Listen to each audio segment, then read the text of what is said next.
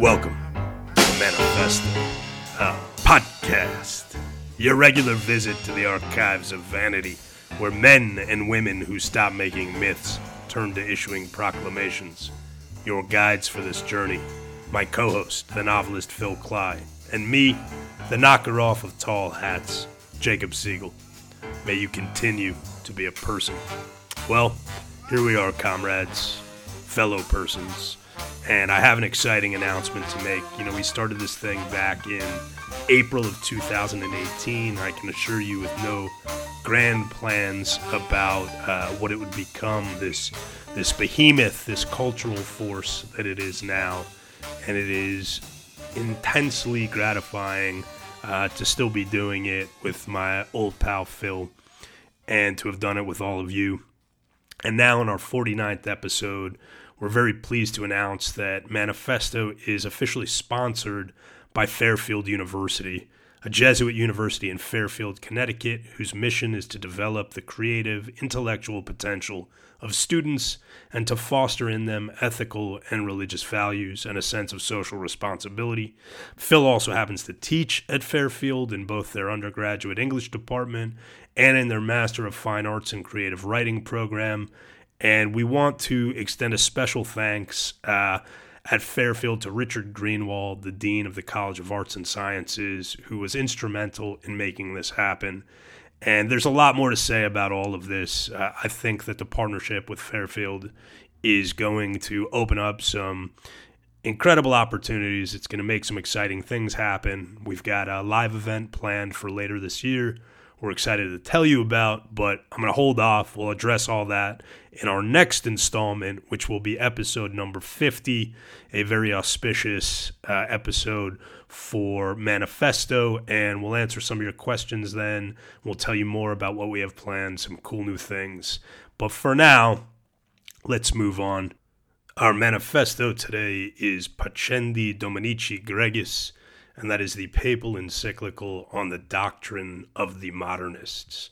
And this really refers to two papal encyclicals written in 1907 that both provide an analysis of what the Pope considers the modernist heresy within the Church in a quite comprehensive, I would say rather trenchant examination of what constitutes modernism, and which culminated in 1910 in an oath taken within the Church against modernism, which was considered a heresy.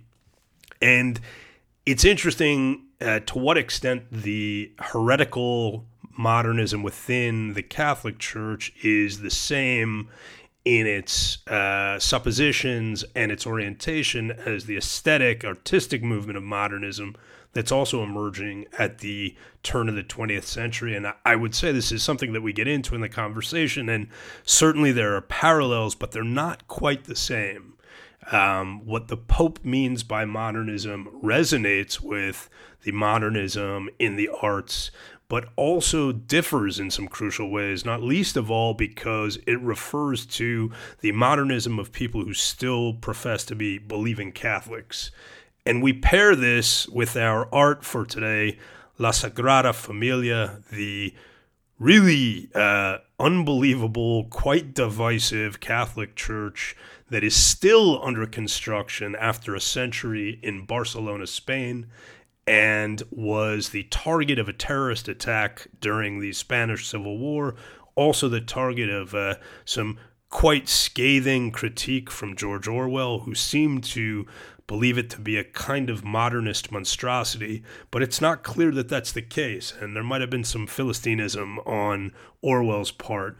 And we try and figure out, what is La Sagrada Familia? Is it a modernist church? Is it a Gothic church, a kind of update on the Gothic style? To me, it looks like a melting dream, but I understand that might not make it easier to place for everybody.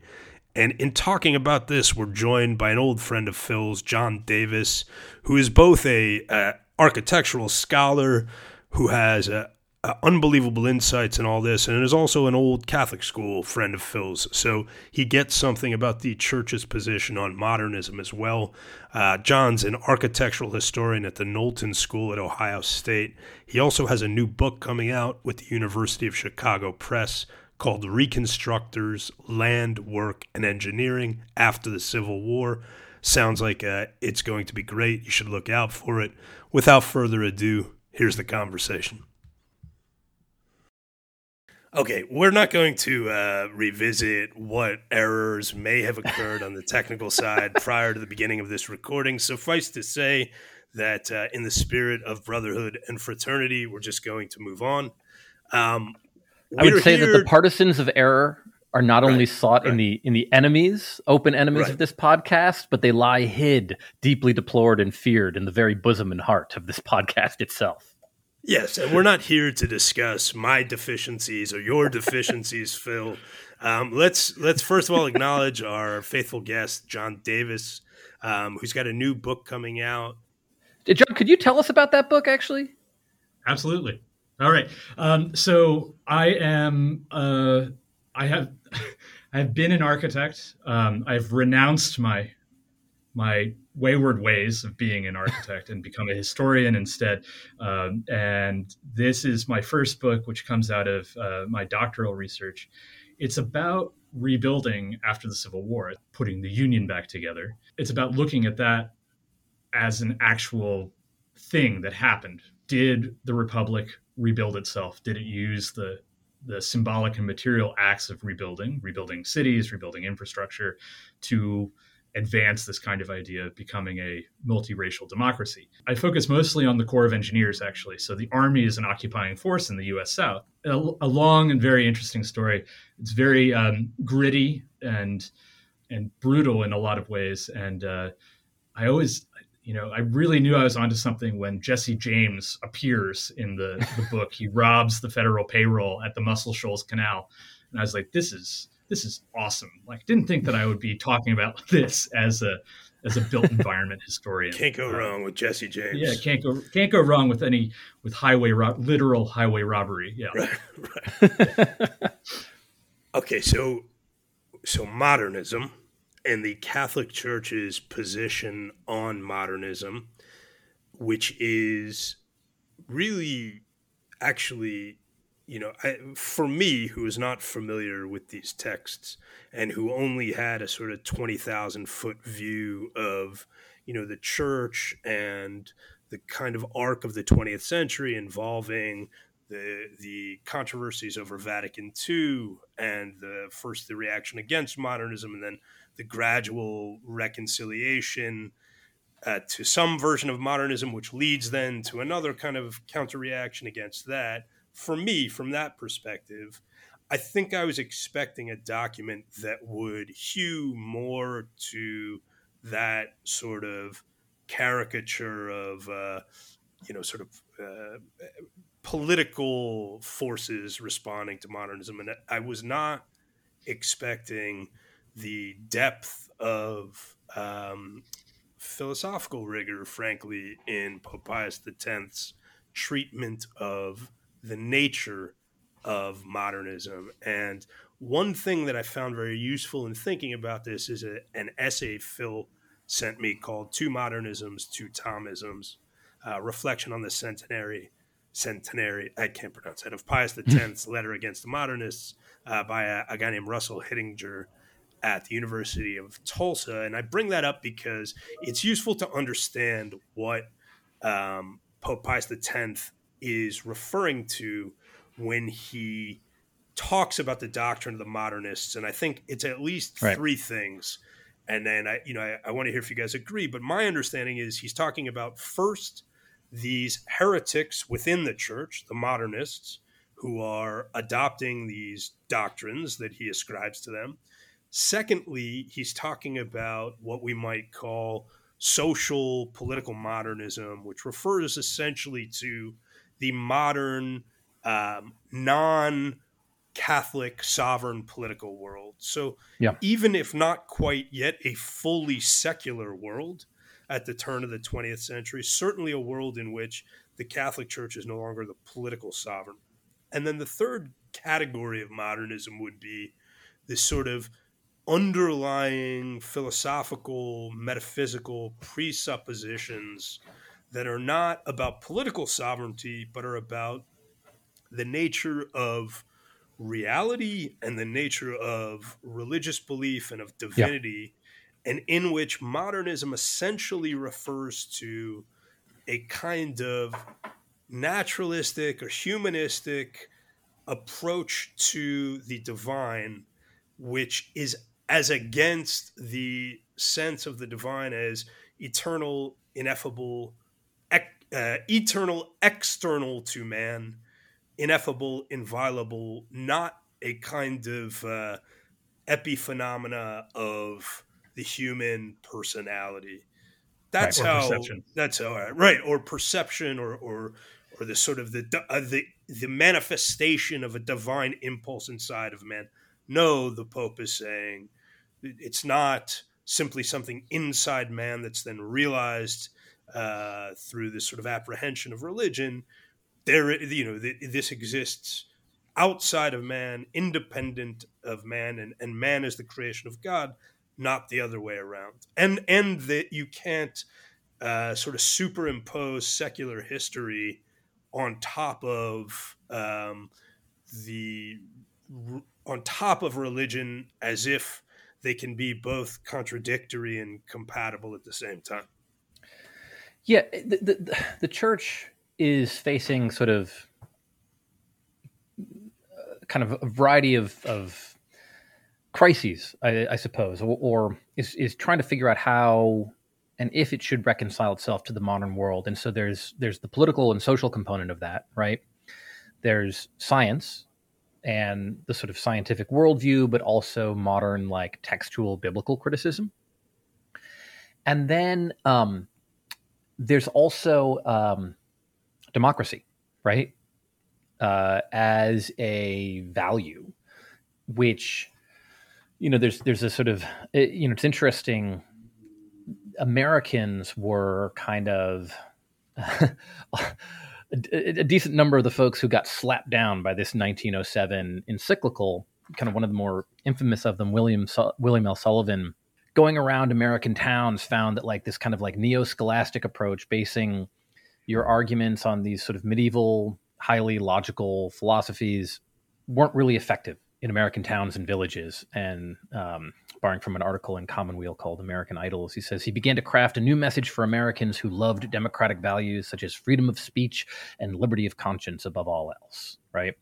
And there's also sort of like intra-Christian debate. So there's a sort of Protestant biblical scholar named Harnack who basically uses modern historical and textual research to sort of argue, hey, the Catholic Church, the sacraments, all of this kind of entire edifice that they've built doesn't have anything to do with the early church, and so it can be discarded, and we need to get back to the kind of kernel of the faith.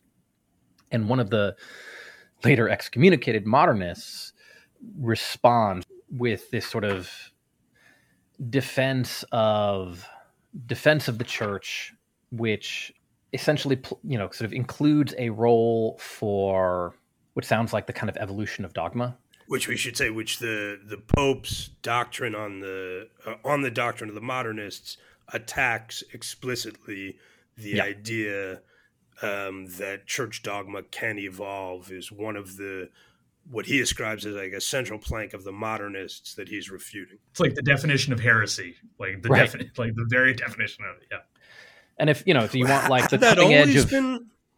Have that always been the definition of heresy, though, or is the like you could conceive of an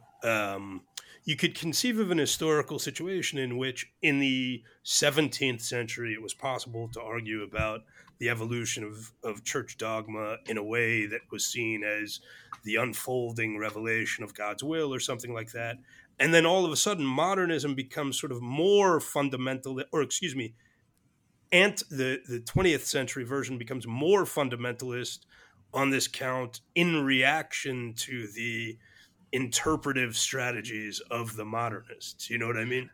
So the kind of classic book is Newman, John Henry Newman's 1845, an essay on the development of Christian doctrine. And the argument is basically that the dogma remains the same, the doctrine evolves and gets more detailed over time, but we're not contradicting anything that you find in sort of the Church Fathers, right? And so how really there's some adjustments that need to be made, right? And ultimately, like, you know, by the time you get to Vatican II, huge changes are going to be made. You have, and driven by, you know, Americans, John Courtney Murray pushing the church's endorsement of religious freedom, Virgil Michael on liturgical reform and the education of the laity. But there's this tension in the church. And also there's not, as that article I sent you, there's not the kind of firm sense of like Thomism as a kind of core theological bedrock that the church is using.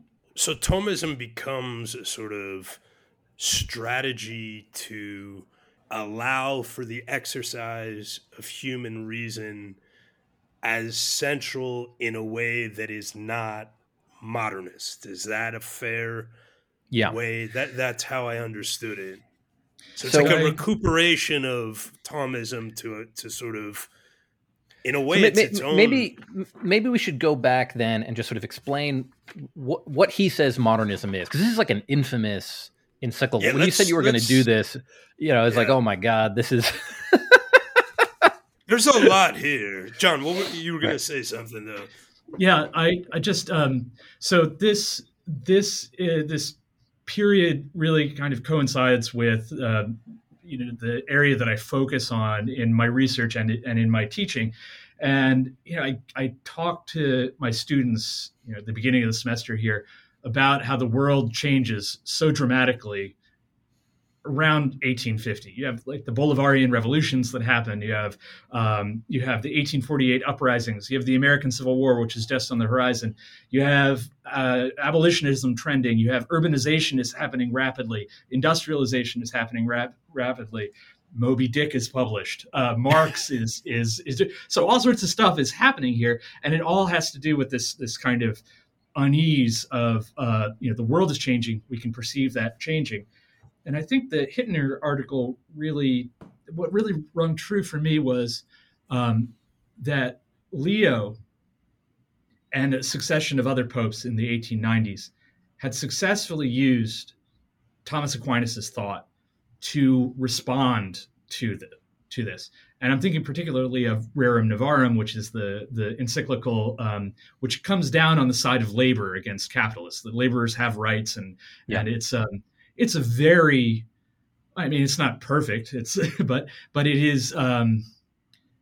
it's timely, right? The church had historically not been the source of something that would have destabilized the hierarchy in that kind of way.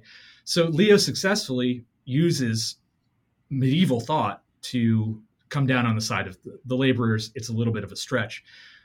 By the time we get to 1907, when Pius is getting really nervous about this and is lashing out really in this encyclical, he doesn't believe that the scholastic structure of thought that had been successful for Leo is going to be successful at the things he's having to deal with right now. So it's kind of this, it's a reaction, and and I know we're going to talk about architecture eventually, so I'm going to set this up to it. It's like everyone's having reactions to industrialization, essentially. John, give a very brief preface on scholasticism, if you will, just in a few lines. Like, what do we mean by scholasticism? Oh man. Okay, all right. So I'll talk more about this because I know about scholasticism more in terms of when we talk about it as a system of thought that had very serious influence on Gothic architecture.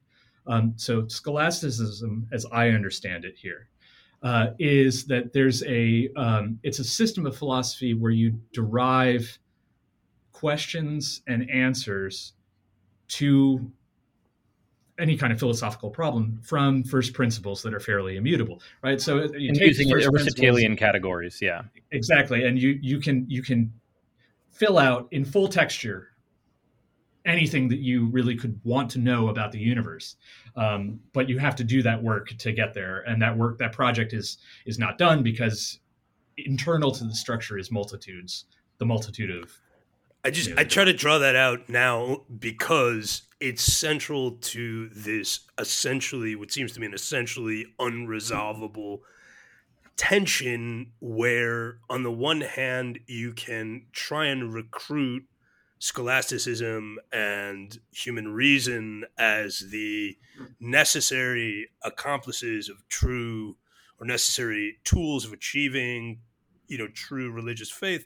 And then on the other hand, they can be presented as excesses of rationalism that are themselves symptoms of the disease of modernism. And so, that's the famous central tension.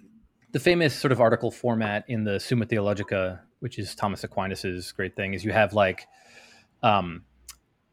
a series of objections to a yet to be stated conclusion, a counterstatement, the actual argument is being made, and then individual replies to the sort of possible objections, right? So it's this very sort of rigorous, rational way of approaching questions about faith. And, the assumption is this is sort of an effective, useful way of getting to the divine.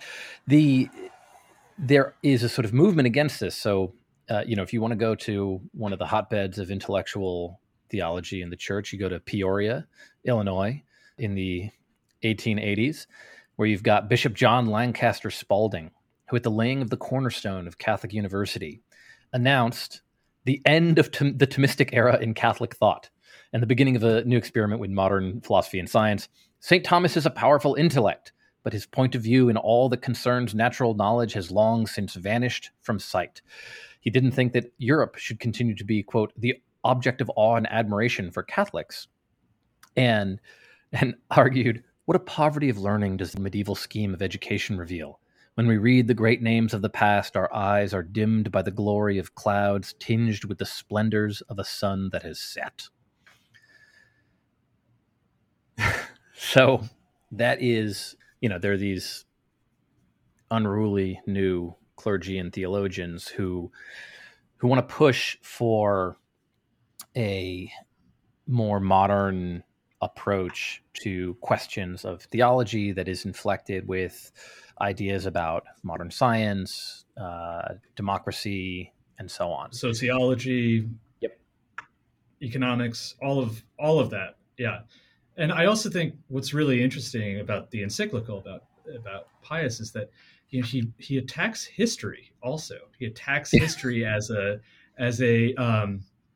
method in saying that, he basically makes an argument against the kind of social construction of various ideologies and forms of meaning as they unfurl across history, which, so I felt personally attacked by in a way. But it's really interesting is that he sees this as, Phil, you talked about this earlier, a very deep rot at the very core of our pathways of thought, of how we conceive of anything really, and I think that's what makes him so nervous. Having struck at this root of immorality, they proceed to disseminate poison through the whole tree, so that there is no part of Catholic truth from which they hold their hand, none that they do not strive to corrupt. Further, none is more skillful, none more astute than they in the employment of 1,000 noxious arts, for they double the parts of rationalist and Catholic, and this so craftily that they easily lead the unwary into error. Okay, so there's sort of a couple major things that he's objecting to. One of them is what he calls agnosticism, right? Which is the idea that human reason cannot grasp the divine, right? We sort of can only we can only look at phenomena, right?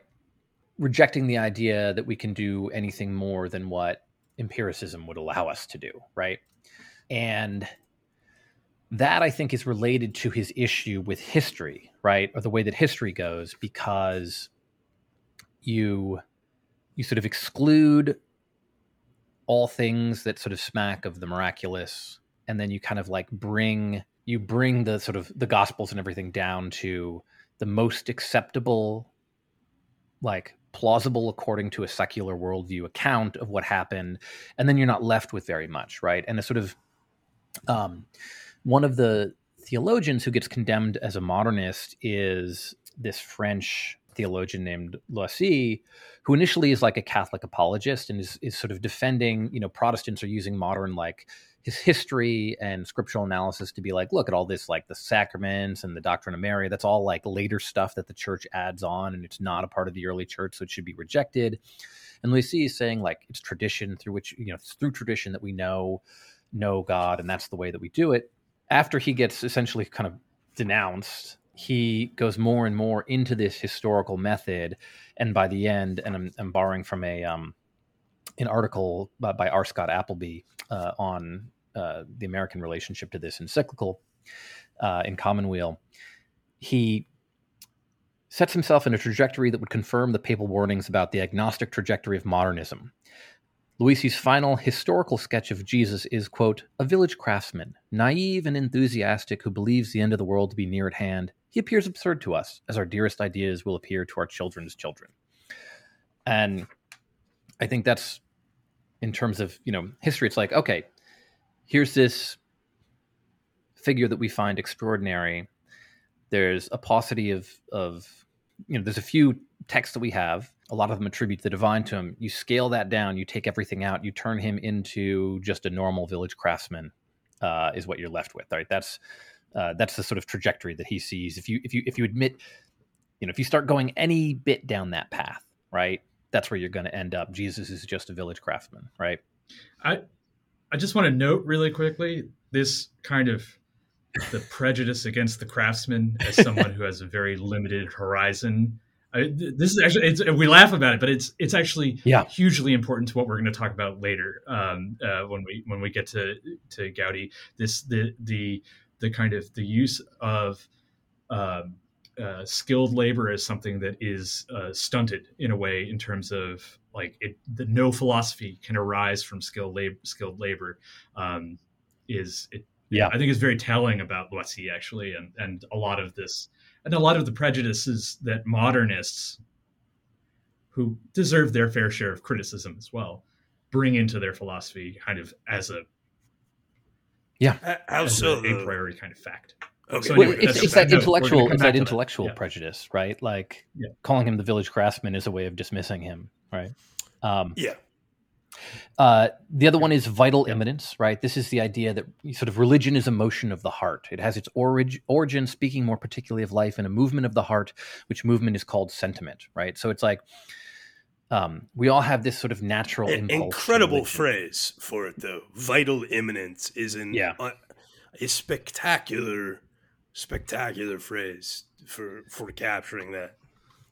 Right. And it's his worry there is it just turns it into a kind of purely subjective experience. And we sort of join together in churches to tell each other about these, powerful experiences we've had, but there's, their origin is in us ultimately. Yeah. And right? he says explicitly at one point, if you were going to make this kind of experiential vitalism the basis of religious belief, in what sense can you say Catholicism takes priority or is more true or real than Islam? He said, doesn't a Muslim have the same inner experience of belief? And it's an obvious point, but the what's interesting about it is that, of course, this is being directed not at, radical subjectivists in any sense that we would recognize. This is being directed at venerable brethren, let me tell you. Yeah.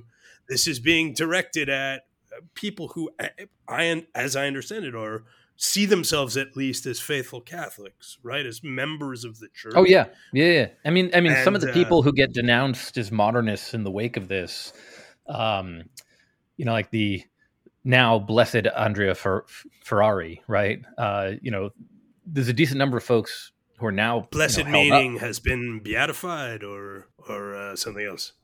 They're like different. But some kind of like venerated exactly after yes. death.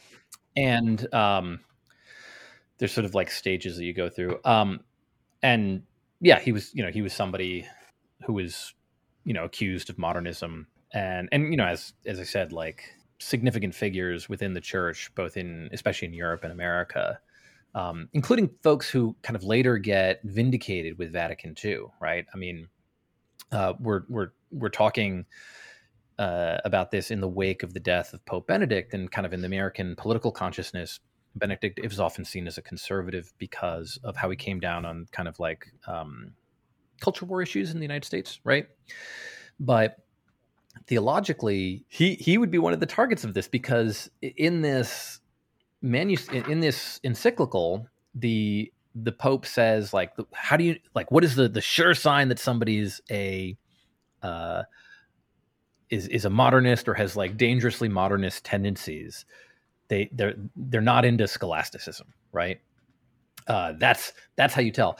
And Benedict was not a fan of sort of modern scholasticism. They gave an interview in 1994 this encyclical, after it came out, sort of put the slap down on modernists and said, Thomism, this is going to be the kind of bedrock from which we're doing our further theological investigations, right? And it really kind of contracted theological thought, and from basically here until and then sort of people start trying to kind of get around it in Vatican II is this shift, and Benedict was around during that time. But Benedict, referring to this period of theology when everything had been sort of pushed back into this kind of Thomistic box, he says, the theology of the first half of the 20th century was more balanced, but also more closed within itself.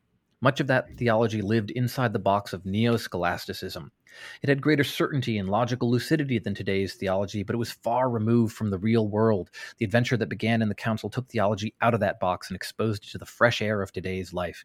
Consequently, this exposed it to the risk of new unbalances, since it was subject to divergent tendencies without the protection of a system. This caused theology to look for new balances in the context of an open and lively dialogue with today's reality.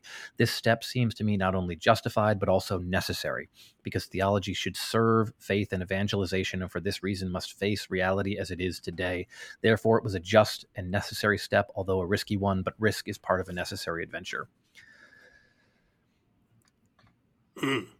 So, dangerously modernist Pope Benedict. Dangerously. Yeah, I mean, I'm fascinated by the kind of centrality of scholasticism in this.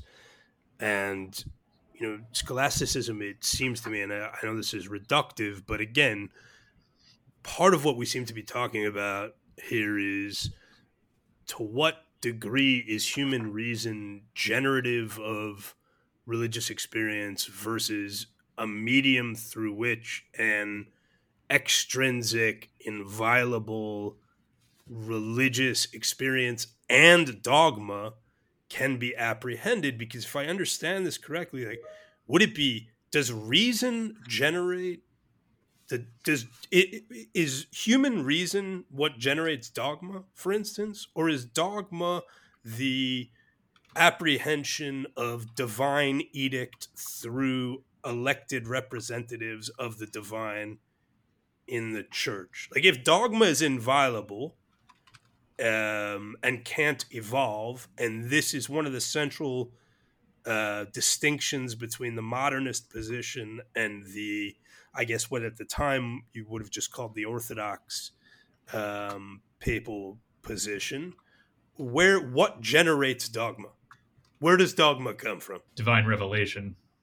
Like, it's right. It is the and then everything else is an investigation into dogma, which could be a sentence but contains infinity in that revelation, right? So it's like everything is within it. There's nothing, it didn't come, we just have to continue to investigate this, and that's where all the doctrines and the laws and all of that kind of stuff spills out of the interpretation of dogma, and maybe, which is itself revealed, not created. Yes. Yeah. Yes. Okay. Yeah, that makes sense to me. I mean, philosophically, that makes sense to me, and I understand then especially the distinction between revelation and vital immanence in terms of where authentic authentic religious understanding originates, or understanding is sort of the wrong word. Authentic religious experience, I guess.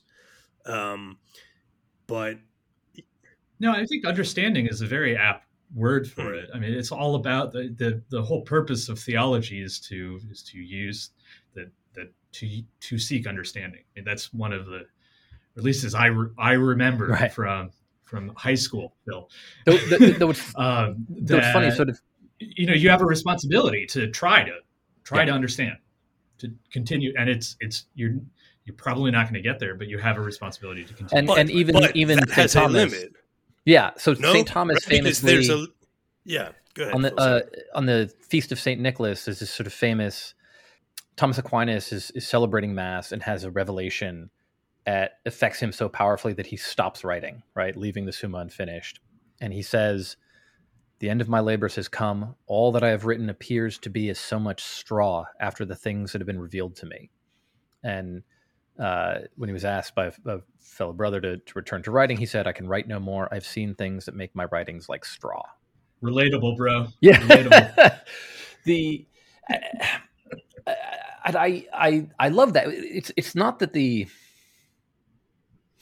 this like massive work of genius is utterly repudiated, but I think it's sort of that there are these kind of limits, right? Benedict, another quote from Pope Benedict: "Better witnesses born to the Lord by the splendor of holiness and art which have arisen in the community of believers than by clever excuses which apologetics has come up with to justify the dark sides which sadly are so frequent in the Church's human history." And Balthasar and Pope John Paul were affected by Hans Urs von Balthasar, who had a sort of theology of beauty, right? Which sometimes puts him at odds with the Thomists. And so, I read something like this, and on the one hand, I know what he's talking about, and these tendencies, I think it makes sense. It makes sense to me that a pope is looking at a church where there are these huge disputes over what it should be and trying to give it some sort of theological backbone, right, and identity. And also rejecting these kind of like, let's make like this concession to make the faith more reasonable. There's a bit in Cormac McCarthy's most recent novel, The Passenger, which I loved, actually. It's the funniest. I got to read it. I'm really looking forward to it. I was shocked by how funny it was. I hated The Road, which seems so like self-serious and ridiculous. The Road is totally self-serious and ridiculous, and I loved it. but utterly self-serious and ridiculous. I feel like I laugh at McCarthy the way like I laugh at David Cronenberg or something. Or, I laughed. I put the book down and McCarthy just ultra violence is hilarious. When I was like there's at one point in the road somebody's like roasting a baby on a stick, and I remember. It's great. It's hilarious. But yeah, the Passenger I enjoyed immensely. And there's a bit where one of the characters, who's actually like a schizophrenic's hallucination, there's these conversations about like basically what is the nature of reality and what's real and what's not. And he says, if you scratch from the menu everything that's hard to swallow, it's going to make for a pretty lean lunch, right? And the modernists are like, trying to like, I like some of this stuff is weird, like, so, but there is a religious impulse everybody has, and they're trying to. All right, but hold on, but that's retconning. I don't think that's how they understood it. I don't think they thought that they were. This is the thing. I think a lot of what they were doing was reasonable and great, and this encyclical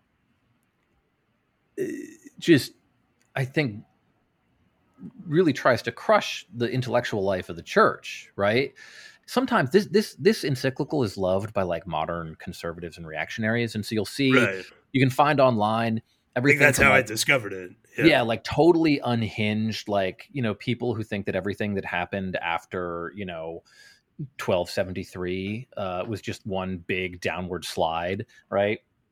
But you'll also find like kind of slick.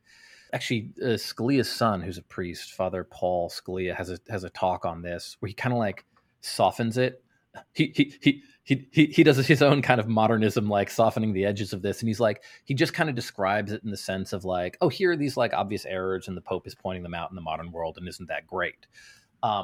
Whereas what this actually did in practice was it crushed the ability of people to try and kind of push the doctrine forward, find new ways of talking about the faith to Americans and and other people, and find theological tools to express religion and to respond to attacks. Take away the normative aspects for a second. Forget about whether it was a good thing or a bad thing, and just to understand it on its own terms. It was trying to do that.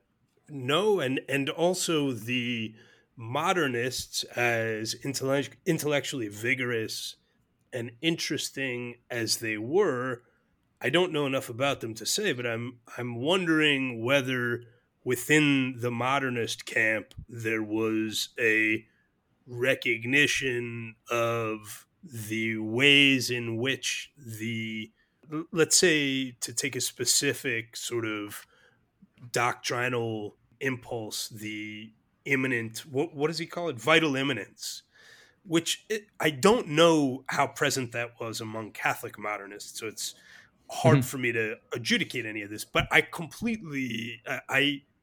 immediately recognize vital imminence as a component of what I think of as modernist approaches to religion and faith outside of Catholicism, and also how it also shows up in architecture, the decorative arts, all of this kind of thing. I think it's chiefly aesthetic. Vitalism. It's a huge, it's a huge kind of movement about how do we conceive of what generates art, really, or what is it? And it's this kind of biological force, right?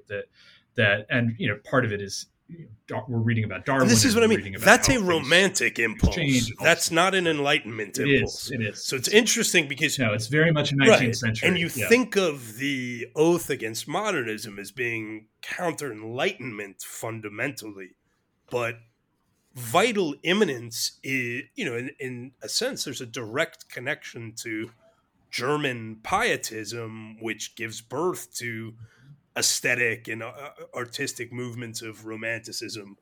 But I guess what I'm getting at is, I'm not trying to take a position, on one side or the other, and I completely understand how this would have stifled. I mean, obviously it was like excommunicating people. It would not be, this is not the way to encourage a lively conversation. Right. But there was a lively journal in New York, and they the editor got fired, and then the priests were all farmed out to different parishes in the Bronx, wherever, so they couldn't be together. How did they respond at the time? I guess is what I'm asking. Was there a recognition among the putative modernists? Was there a sense that these are real dangers, but we're being falsely accused, or was the reaction this is crazy, you're snuffing out? I guess you can't tell the Pope what he's doing is crazy, but what was the reaction? Here's William L. Sullivan. You have left untried no expedient for separating Catholics into a mass of illiterates unacquainted with the scholarship of the last 100 years and closed in by an opaque curtain of medieval exegesis and scholastic theology. And if we ask, who is this pontiff who defies the laborious acquisitions of 4 generations of illustrious scholars, we must answer, he is the product of an Italian seminary of 50 years ago, who is an absolute stranger to the sciences he condemns. He knows nothing of biblical criticism. He entered his pontificate ignorant of every modern language but Italian. He is unread in philosophy, in historical theology, in modern psychology. Well, that's super interesting. Now, Sullivan, by the way, ultimately becomes a Unitarian. So, the Pope would be like, see, I told you. Right. Wait a minute. He ultimately becomes a Unitarian. Now, the question is, would he have gone that way if he had not been condemned by the Pope, in such strident terms, right? There are different ways of, of tempting people into a loss of faith. And one of them is by shutting down the reasonable exercise of people's intellectual faculties in the attempt to apprehend the divine. But Yeah. So I want to jump in here and talk about some architecture a little bit, because I think it's really relevant to this. So this idea of there is one emanating authority on how things are done and how things are interpreted, and that is scholasticism, or that is this medieval framework of thinking. That this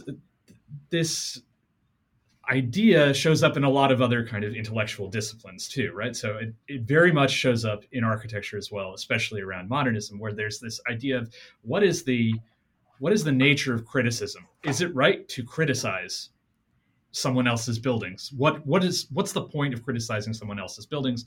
And this isn't just the writing in the New York Times saying I don't really like this new building or something like that, or saying that it's deficient in some way. But criticism is a way of kind of intellectually engaging with what the architect is trying to do, right? What the intellectual content of this building is. And then through this understanding, which is intellectualized in stone and also intellectualized verbally, we can project a kind of furthering of this discipline, that the discipline can change, and we can reach a deeper understanding of how humans design buildings, what it means to design buildings, how buildings can evolve, how our practice of architecture can evolve.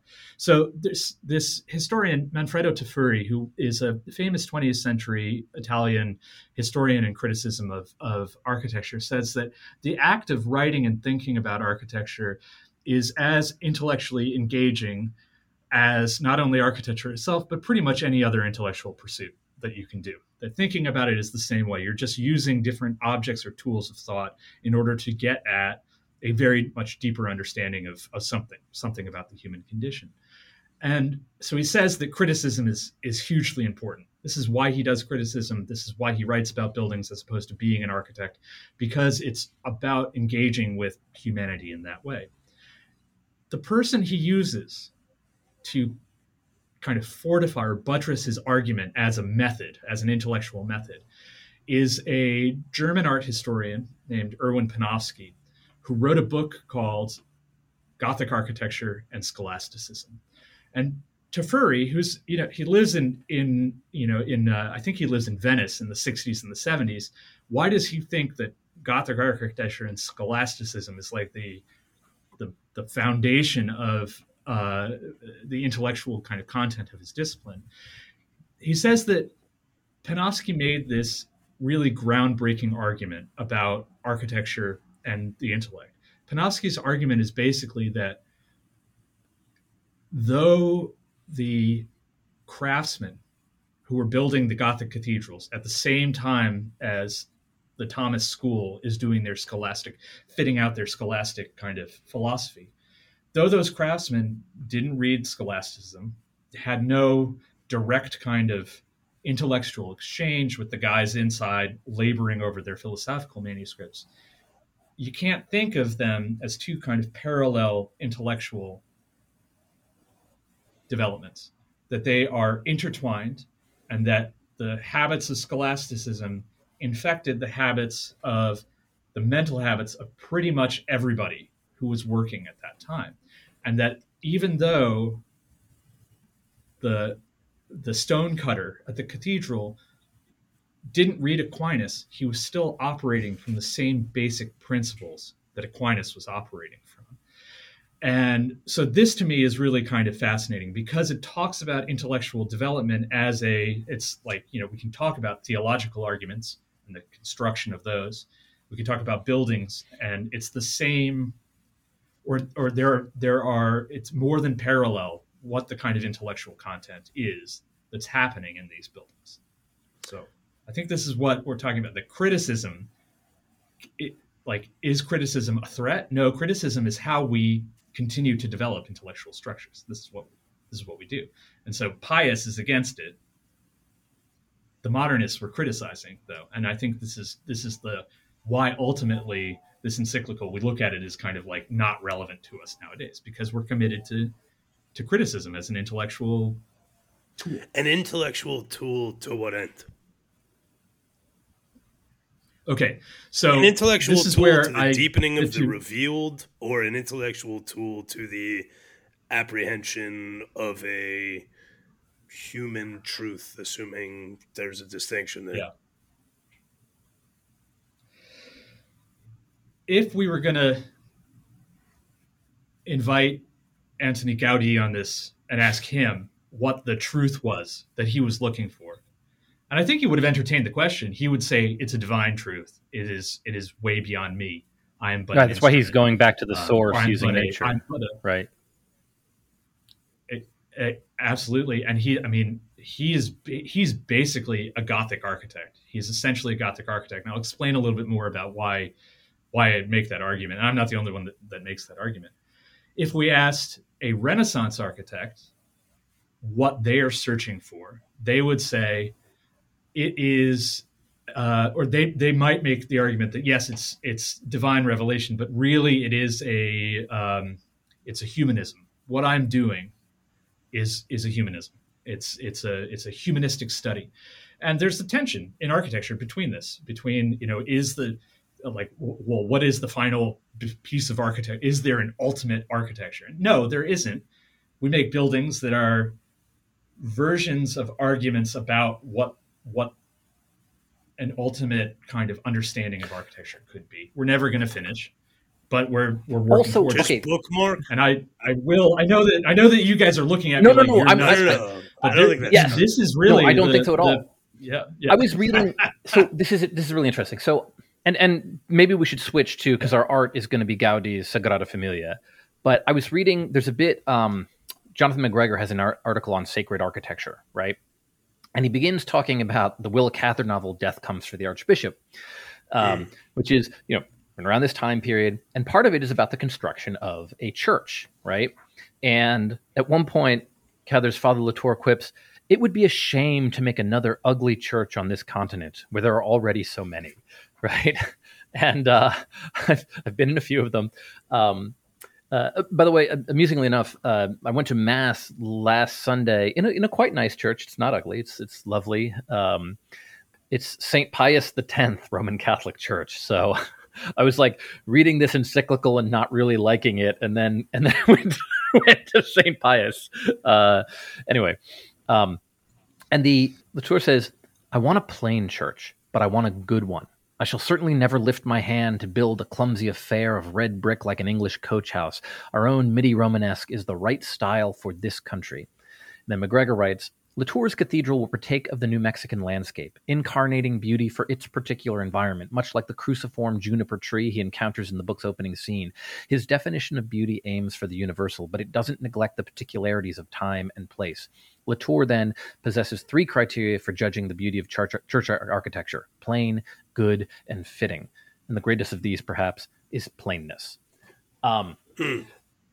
Now, you definitely could not call Sagrada Familia plain. I don't think. There's a Barthelme short story where a character is talking about going to the Sagrada Familia, and it's like, looking up into the Sagrada Familia, I realized that not only is less is more, but also sometimes more is more as well. You know what's so incredible about it?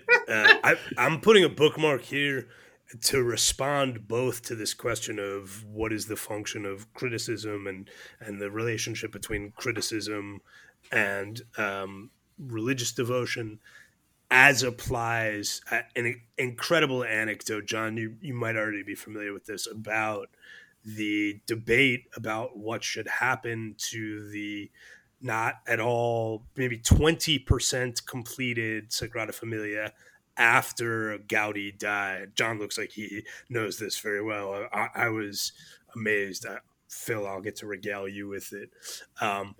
But this is like the incredible thing. I was there in 2017 and was in the church, and I didn't even know what to make of it. It was one of the most incredible spaces I've ever entered in my life, and the experience of being inside of it is totally different from standing outside and looking at the nativity scene. And it is somehow, and this I think has to do with the way in which it's comes from Gaudi's experience of nature. It's not at all like any other Gothic church I've ever seen.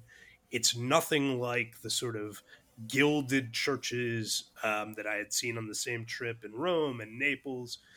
I heard a word used to describe it that just clicked for me all of a sudden, which was fractal, which is both, I think, evocative of the way in which it plays off the patterns of nature. And also, first of all, I think of it as like very snail shell-like in its fractal patterns and in its sort of opening and closing curves. And also, it's like simultaneously very, I know this is a strange word to apply to it, but like it is plain in certain ways and from certain angles where like there are these grand sweeps of empty space that they're not filled up in that Baroque way. Yeah. And so it's strange to, maybe plain is the wrong word, but it's like, it's really, I've never seen it. I mean, maybe this is the most obvious thing to say about it. You will never see anything else. I've never seen anything else like it. It is, and you won't. It's just unbelievable. And let's do, the history is so incredible. You were going to tell the anecdote. So to set the anecdote up, I'm going to run through like a super quick, John, cover your ears because I'm sure an architecture, a historian guy is going to be very offended by how crude this is. But I'm going to do the very quick version and then you fill in any significant details I leave out. So Gaudi is not the first architect assigned to Sagrada Familia.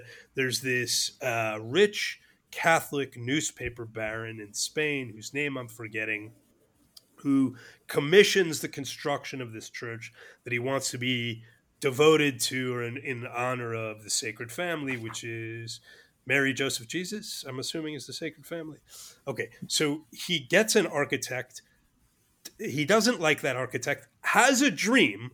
The rich newspaper baron has a dream that the guy to complete this church, the guy to build the Sacred Family Church in what is then the outskirts of Barcelona, not the center of the city, is going to be a blue-eyed, red-haired man. And then, as legend has it, the very next day, he goes to an architecture studio, meets Gaudi, who's virtually unknown at the time, had sort of developed a reputation in school, but is hardly famous in Barcelona, let alone anywhere outside of Barcelona. He says, "You're the guy. You fit the, dreams are important, right? We just recently finished all the Bible chapters about Joseph in the Parsha, and dreams are important. So he sees this red-haired, blue-eyed guy. It's Gaudi. Gaudi starts designing the church. It is at the point he takes over, I think only the crypt has been built, which is this inner portion of the church. He starts to build it. He has these incredibly elaborate designs. Then he dies, I believe, in 1926. And when he dies, only something like 20% of the church has been built. But it's worth knowing he'd lived like an ascetic life. His clothes were ratty. One of the reasons that he dies, he gets hit by like a tram or car. I forget. Right. Yeah, no, and they 2 think days he's later. A beggar. Yeah. So they bring him to the poor people's hospital where he gets terrible care and dies because nobody realizes that it's Gaudi.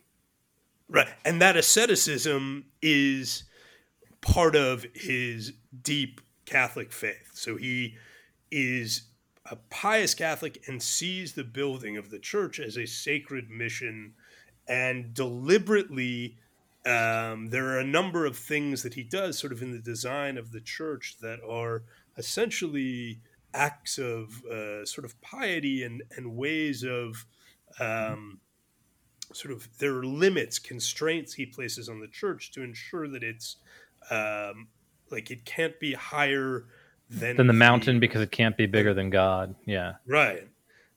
So then Gaudi dies. And there were religious dimensions to all of his buildings. Yeah. which are all over Barcelona and all have this. I'll let John talk about the style. I won't do it justice, but it's, let us say, very distinct. So quickly, the anecdote is, after he dies, what happens? The Spanish Civil War breaks out.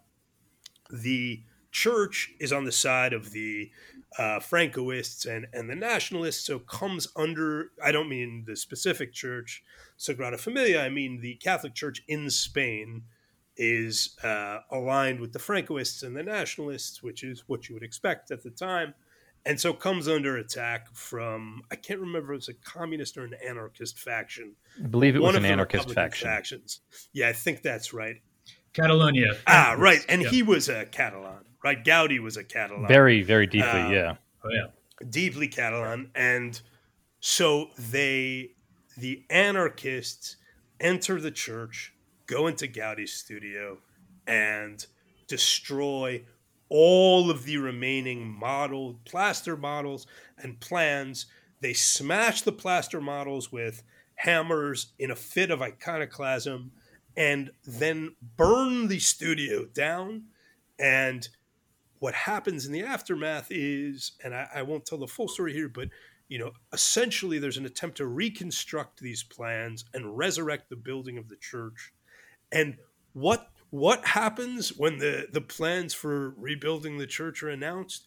There's a petition from Corbusier and other architects saying, don't go through with this, because it's an affront to the artist, which is a funny thing to say about an artist building a church. And the people involved in the project say, no, it's not about the artist. Right. He was building a church. We're going to go ahead. And to this day, the church is still not completed. They say 2026. I don't believe that for a second. Having been there in 2017, I can't imagine, with all the work they had to be done and the pace they're going at. But they say one day, perhaps, it shall be completed. So that is my story. Right. The modern architects want the thing unfinished as a tribute to individual genius, right? Which couldn't have been further from what Gaudi thought he was doing. And yeah, he would claim. Jake, you did it. You did a very good job. You may be an architectural historian one day. Maybe we'll see. You have the makings of a good architectural historian. Doing my best here. Consider this my official tryout. I mean, if you can tell a story about a pile of rocks and make it interesting, what a pile of rocks. You're doing better than 90%. But John, by the way, during the Spanish Civil War, Orwell visited, right? And this is Orwell's take on Sagrada Familia. For the first time since I'd been in Barcelona, I went to have a look at the cathedral, a modern cathedral, and one of the most hideous buildings in the world. It has 4 crenellated spires exactly like the shape of hock bottles. Unlike most of the churches in Barcelona, it was not damaged during the revolution. It was spared because of its artistic value, people said. I think the anarchists showed bad taste in not blowing it up when they had the chance, that they did hang a red and black banner between its spires. My understanding is they tried and failed to blow it up after smashing up the studio. But that's a very Orwell-like thing to say. It is... See, part of what's so interesting about discussing the church in relation to the encyclicals on modernism is that it's both. Is it modernist? I mean, people call it Gothic, they call it modernist. It's not clear to me. What would you say, John? Okay, all right. So this is the real crux of it here. All right. So Gaudi, he dies. The Spanish Civil War happens. An obscure pupil of his and all of the workmen continue to try to work on the Sagrada Familia. There's, always trouble with funding. There's continual trouble with funding. So the work proceeds very, very, very slowly. And Gaudi is largely forgotten until 1957, essentially, when, or at least he's largely forgotten in the circles of elites that talk about what architecture is, what modern architecture is, what Gothic architecture is, make the definitions. No better place to do that than the Architecture and Design Department of the Museum of Modern Art in New York, which sends Henry Russell Hitchcock, a professor of architectural history, out to Barcelona to do a catalog of Gaudi's work and put it on display in New York. And one of the reasons why they're doing this is that Gaudi had been dismissed for being way too Baroque to be a modernist, right? All the whirligigs, the ornamentation, all of this kind of stuff, completely anathema to the the steel, glass, concrete architecture that Le Corbusier and Mies van der Rohe are doing, the machine age, modern, international style that emerges in the 1930s. So of course they dismiss them. But what happens is in the 50s and in the 60s, you're starting to see breaks with this kind of orthodox, orthogonal, boxy modernism. And very highly regarded architects are starting to take interest in the swooping kind of sinuous forms that are available to them through modern engineering. So Eero Saarinen, for example, TWA terminal is under construction in 1957. TWA terminal is this beautiful, and Saarinen is a real, he really knows what he's doing. Like he can be a Miesian if he wants to, but he's also breaking out. Corbusier himself, with Ronchamp Chapel and with Chandigarh, is starting to experiment with these kind of swoopy forms that have kind of weird anthropological references. So even modernism itself is changing. So the old stuff shirts at MoMA send Hitchcock off to Barcelona to go and assess this Catalan architect who, is a Baroque, weirdo, neo-Gothic, whatever, strange guy who thought of himself more as a craftsman. He showed up on site every day and led the morning prayer with all the workers every day. And then they all went to work. That's extraordinary. He's the son of a coppersmith. He really is almost medieval. He's there on site. They make decisions about details, how they're going to resolve certain things there. There are very few kind of detail level drawings that he does because he wants to be there and resolve things in person. It's very medieval in practice. So Hitchcock goes and does this, assembles this show in New York, and it really revives this interest in Gaudi and not only the Sagrada Familia, but also the Park Güell, which he designs for his patron, who's the textile magnate, Eusebi Güell, who really, the ties with Catalan industrialization and becoming a major industrial powerhouse in Spain is also really important to think about here too. So Gaudi is, because he's dead, his reputation gets batted around by all sorts of different people, and you'll run into people who, like Pevsner, who wrote the book on modern architecture, says that he's Art Nouveau. He's the last branch of that, and we shouldn't really pay attention to him. But he's Art Nouveau. Other people say that he is a modernist. The Catalans claim him as one of the modernist Catalans in this modernist style, because he really is doing things very, very different from, he's not replicating the methods and details of Gothic architects in France. He's doing entirely new things. So when I say that he's a Gothic architect, I want to qualify it here. And I'm going to go back to talk a little bit more about what Phil said about the church in New Mexico, the idea of the church being simple, right? The idea of a church. What does the ideal church look like? To some habits of thought, the ideal church is austere, symmetrical. It is arranged in harmonious proportions, not only in the ground plan, but also in its section, the shape and form of the dome, the proportions of the dome in relationship to the rest of the dimensions in the church. All of this kind of stuff. This governs a lot of church building in the New World, especially in Latin America. This is a very Renaissance way of thinking about what a church is, an architectural theory of the church. And so I'm going to go back to a priest, actually, who was a priest and an architect. You probably heard of him, Leon Battista Alberti, who is really the founder of what the intellectual practice of architecture that we're still kind of involved in. And so Alberti is a polymath. He lives in the 15th century in Italy. He's a priest in Rome. He's involved with all sorts of stuff. He's one of the founders of modern cryptography, translator, well known, though, for his treatise on architecture and for building 3 buildings around Rome. Most of them are churches. So Alberti as part of the Renaissance, uncovers the ancient writings on architecture, Vitruvius's 10 books on architecture, and updates them basically by not just kind of replicating them or unearthing them, but by doing this kind of criticism and incorporating Platonic and Aristotelian philosophy into a theory of architecture that is based in the classical world, but is new, is vibrant, new, is intellectually engaging, is as much of an art form as any of the other kind of, intellectual forms that are happening in the Renaissance at the time. Alberti bases it on this Platonic geometry. He says that you start from, if you're going to design a church, you start from perfect forms, and then you elaborate on those perfect forms. So the sphere and the square, and then you basically build in a series of proportions that are defined a harmonious elaboration on that form, and that becomes the basis of your architecture.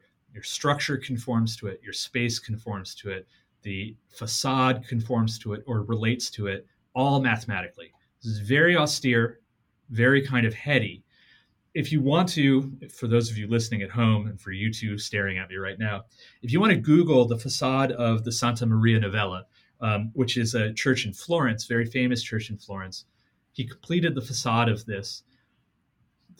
There's a diagram that you can also find on Google that shows the extremely intricate proportional system that governs basically every decision that is made. I'm looking at it facade, now. Right? So it's multiple layers. It's based on the historian Rudolf Wittkover wrote a whole book basically about how this is all based on theories of musical harmony. So there's a concordance with a different art form, that the harmony brings the churchgoer into. Is it that it aligns the churchgoer with the natural harmonies that are revealing of God's presence? It has nothing to do with the churchgoer. They don't care at all about the churchgoer. This is a work of art. It mostly has to do with God, right? And I mean, the famous line from Gaudi, right, is that, why are you taking so long to build the Sagrada Familia? And he's like, my client has all the time in the universe, literally, like he is not in a rush at all here. So it's a space. It's for people to congregate in, but intellectually, and this is something that Alberti, we can fault him for. It's a humanism, but it's about a human intellectual capacity to make something that is harmonious with these systems, mathematical systems that govern the universe, right? And they can be derived from nature, found in nature, but the architecture is a way of like speaking in this divine language. And yes, sure, it should be edifying for the people who use it, but that's not the point. It's not didactic. Well, it is not the point. So this is where it changes a little bit. So Alberti is famous for being one of the first architects to do drawings and to not be interested at all in being on the site.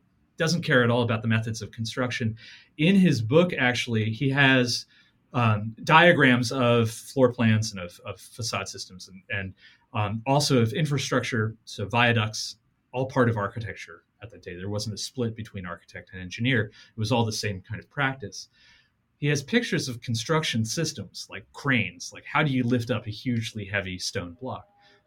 There are no humans operating the cranes. There are no people in any of it at all. He does not care at all about, especially the common man, the worker who would be lifting up cranes and doing all this kind of stuff, right? So this is when we think about it, people point to this as the birth of the modern profession of architecture. Someone who sits and does drawings, sends them off to someone else who executes them.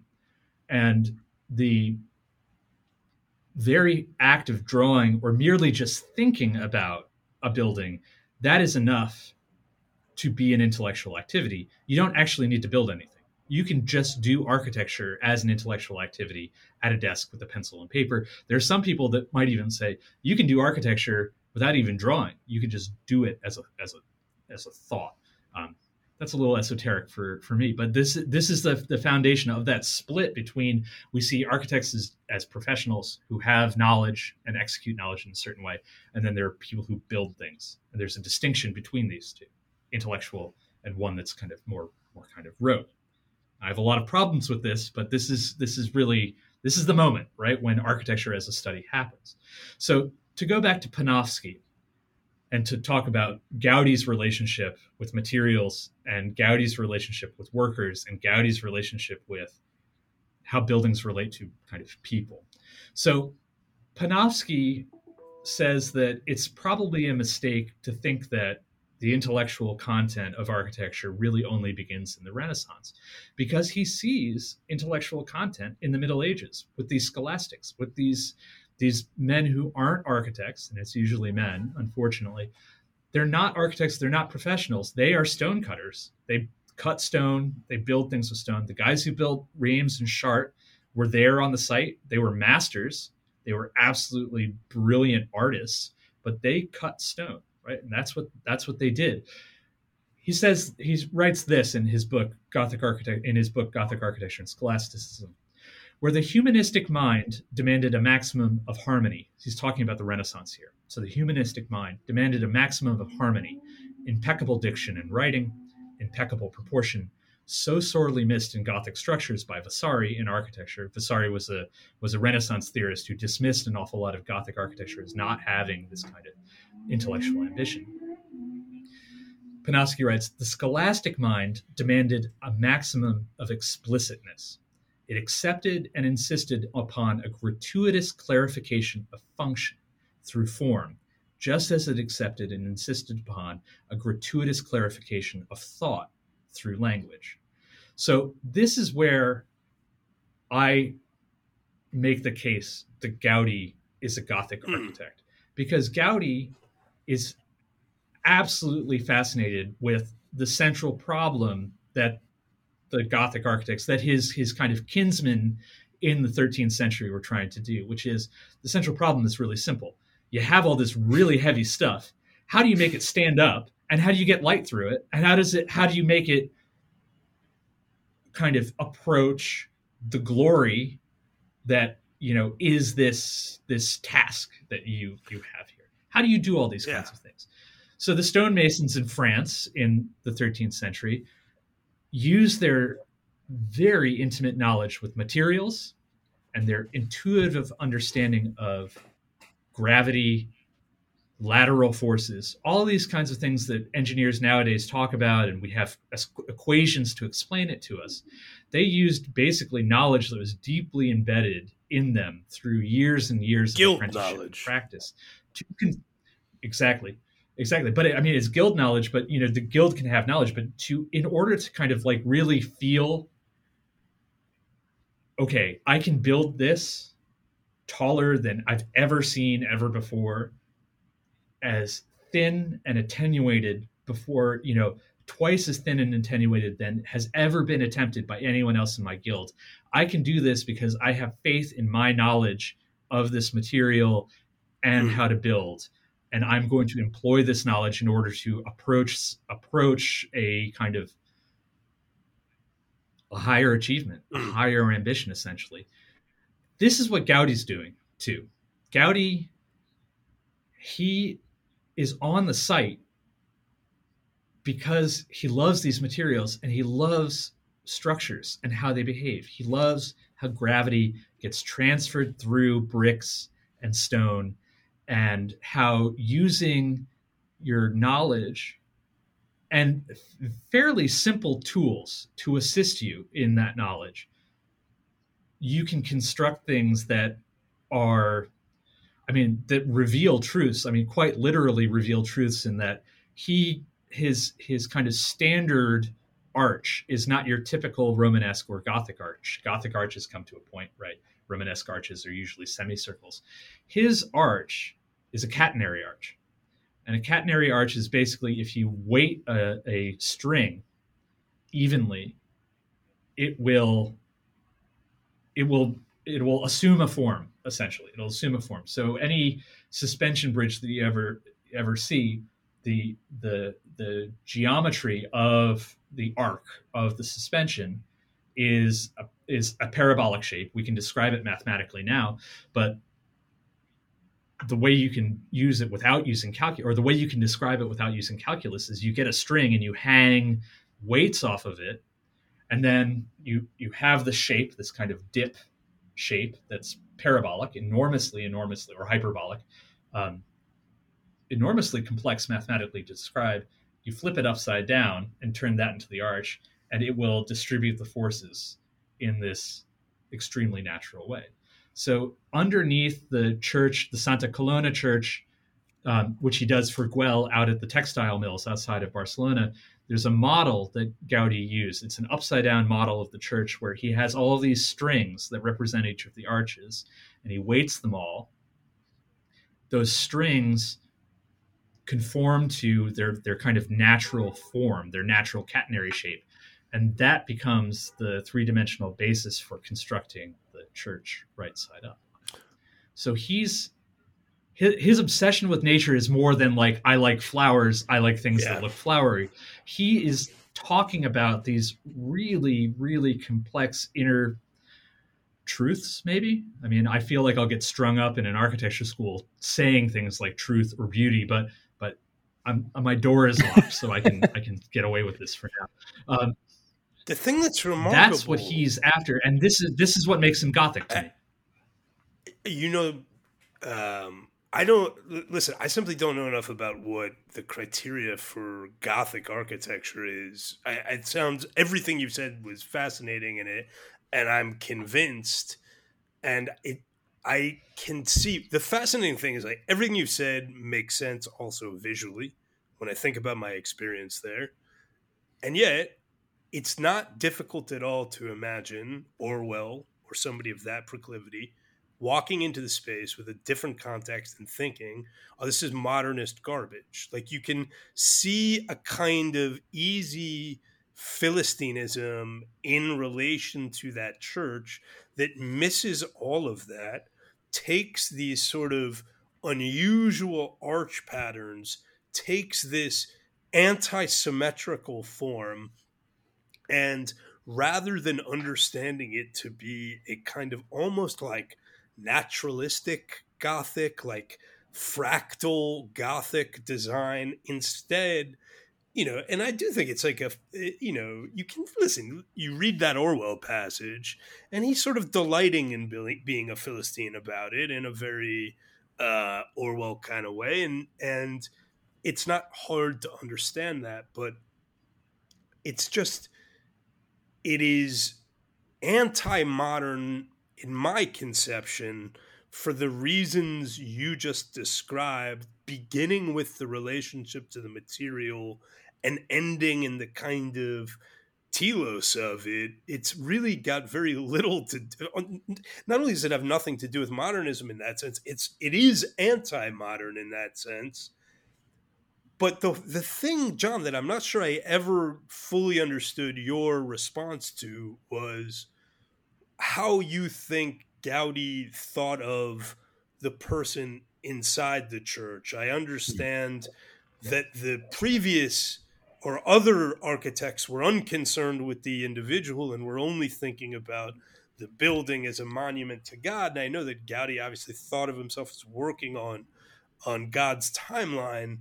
But the play of light inside Sagrada Familia, the experience of it certainly feels to me. Also the rigorously worked out symbolism, Yeah.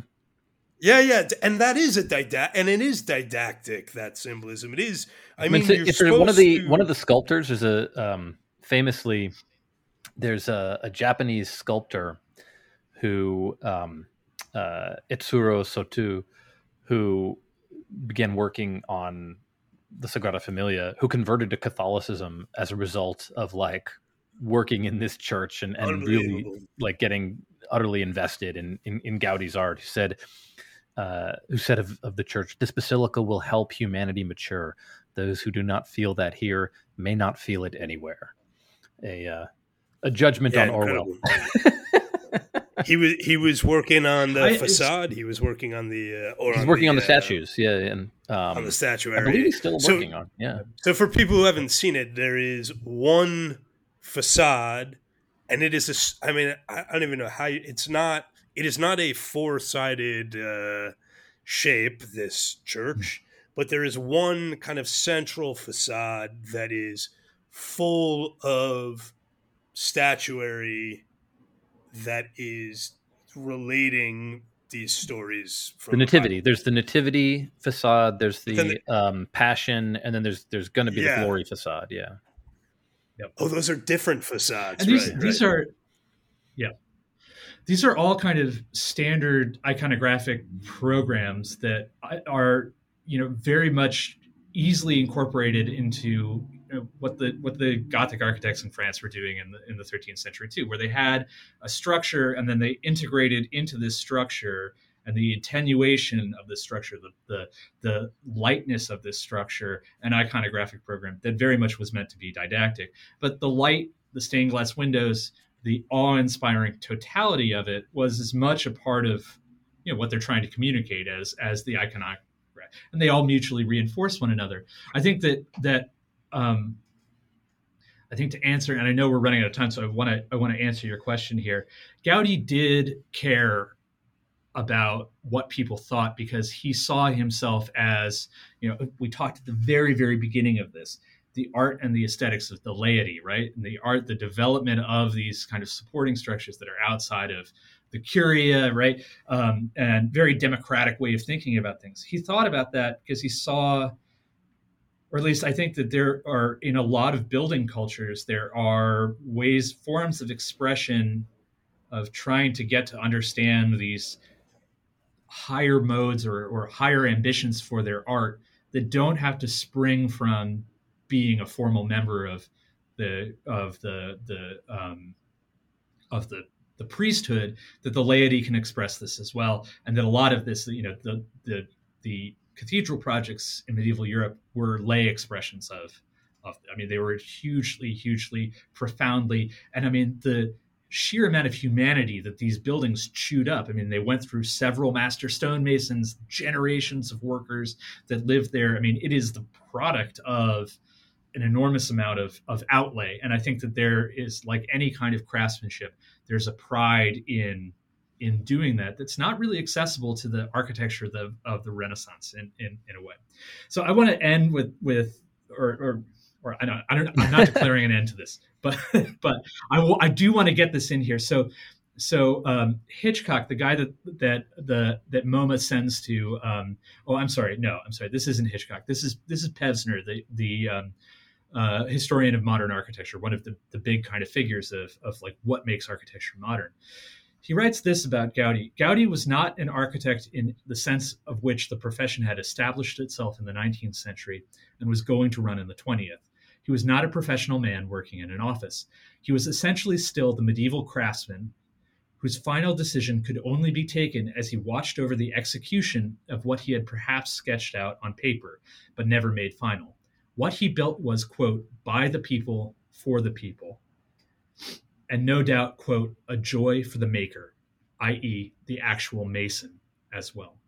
So it's not only you in 2017 going there and doing it, but he understood the building and architecture and all of these kinds of this, as much as we intellectualize it or think of it really as just putting bricks on top of bricks, is a expression that involves a huge amount of other people, and that it can incorporate all of those experiences. And that, to me, that's the kind of thing that makes it really, really fascinating. We can argue whether Orwell had the perspective enough to recognize that Gothic isn't applied style, but is a way of thinking, way of conceiving of how do I structure this? How do I make decisions about columns and all of this kind of stuff? It's a method more than it is like a bird that's flying by in the woods and you can point to it and say, oh, that's that. It's like, that doesn't matter nearly as much as those first principles. It's enchanting to consider to what extent the experience for me in 2017 is a product finally of the same experience the Mason was having. that it sounds sentimental, but when you put it that way, and when you put it in the context of this more medieval approach to building and the purposes of building, and there's, it's funny because the word that comes to mind is organic, and there's an organic quality to it aesthetically as well, which is, again, to me, anti-modern. Would be the organic phase of modernism, insofar as it even had one, comes long after high modernism and is in some ways a reaction against high modernism, right? And there's something, the fractal element that's organic, but also the methodology, it's socially organic, the Gaudi praying in the morning with the Masons, which I hadn't heard before, John, is an incredible detail about it. There's a movement to canonize him. Actually, I have a friend who has a Gaudi prayer card and prays to Gaudi to help him write better. To tie this to Pascendi, right? I think one of the things that happened after Pascendi was, I'll give you a different story. I had dinner with a congressman at this event that I did. And he was a sort of conservative congressman who was like, back in my district, we're doing a memorial to the fallen from the global war on terror. And it's not going to be one of those weepy memorials, right? He seemed to be referring to the Vietnam memorial, right? And he showed me an image of it. And it was that he was very proud of. And it was like a Roman column, And I was like, that's very nice. But in my head, I was like, really? That does... I don't hate Roman architecture or anything like that, but it seems so unoriginal, boring, and unexpressive, and not commensurate with what he wanted to do, right? And it felt like it was coming from a troubled reaction to modern memorial architecture, rather than from any kind of genuine sort of vision and discovery, right? And one of the things that's interesting after Pascendi is, theologians are sort of feel like they're in this box. And one of the things that people start doing is they start going back before the modern period, before the scholastic period, to the patristic accounts and sort of early church as a basis for theology, which allows them to move out in new and stranger directions. And then ultimately you have Vatican II and everything sort of opens up again. And that in a way, with John talking about sort of Gaudi going back not to the Gothic as a set of recognizable styles that we're going to imitate, but as a way of thinking and acting and responding to and working, right? And integrating your sort of practice and thought as the thing that actually generates something that is truly epical and new. In 1970, the American Romantic poet James Russell Lowell wrote, "This is no age to get cathedrals built." And I like that not that long after that, Gaudi starts working on this cathedral, which is still ongoing. It's one of the most amazing things anybody's ever seen. Yeah, that's great. Well, here's to new and strange directions. John, thank you so much. This was a pleasure. Yeah, man, this is great. Thanks for having me. This was a blast. And from that point of view, it's most improbable that anyone will ever know exactly who is enjoying the shadow of whom. I've given our objector his fair share of program time. When these men talk, I never know whether to regard him as a man of genius or as an ape of genius.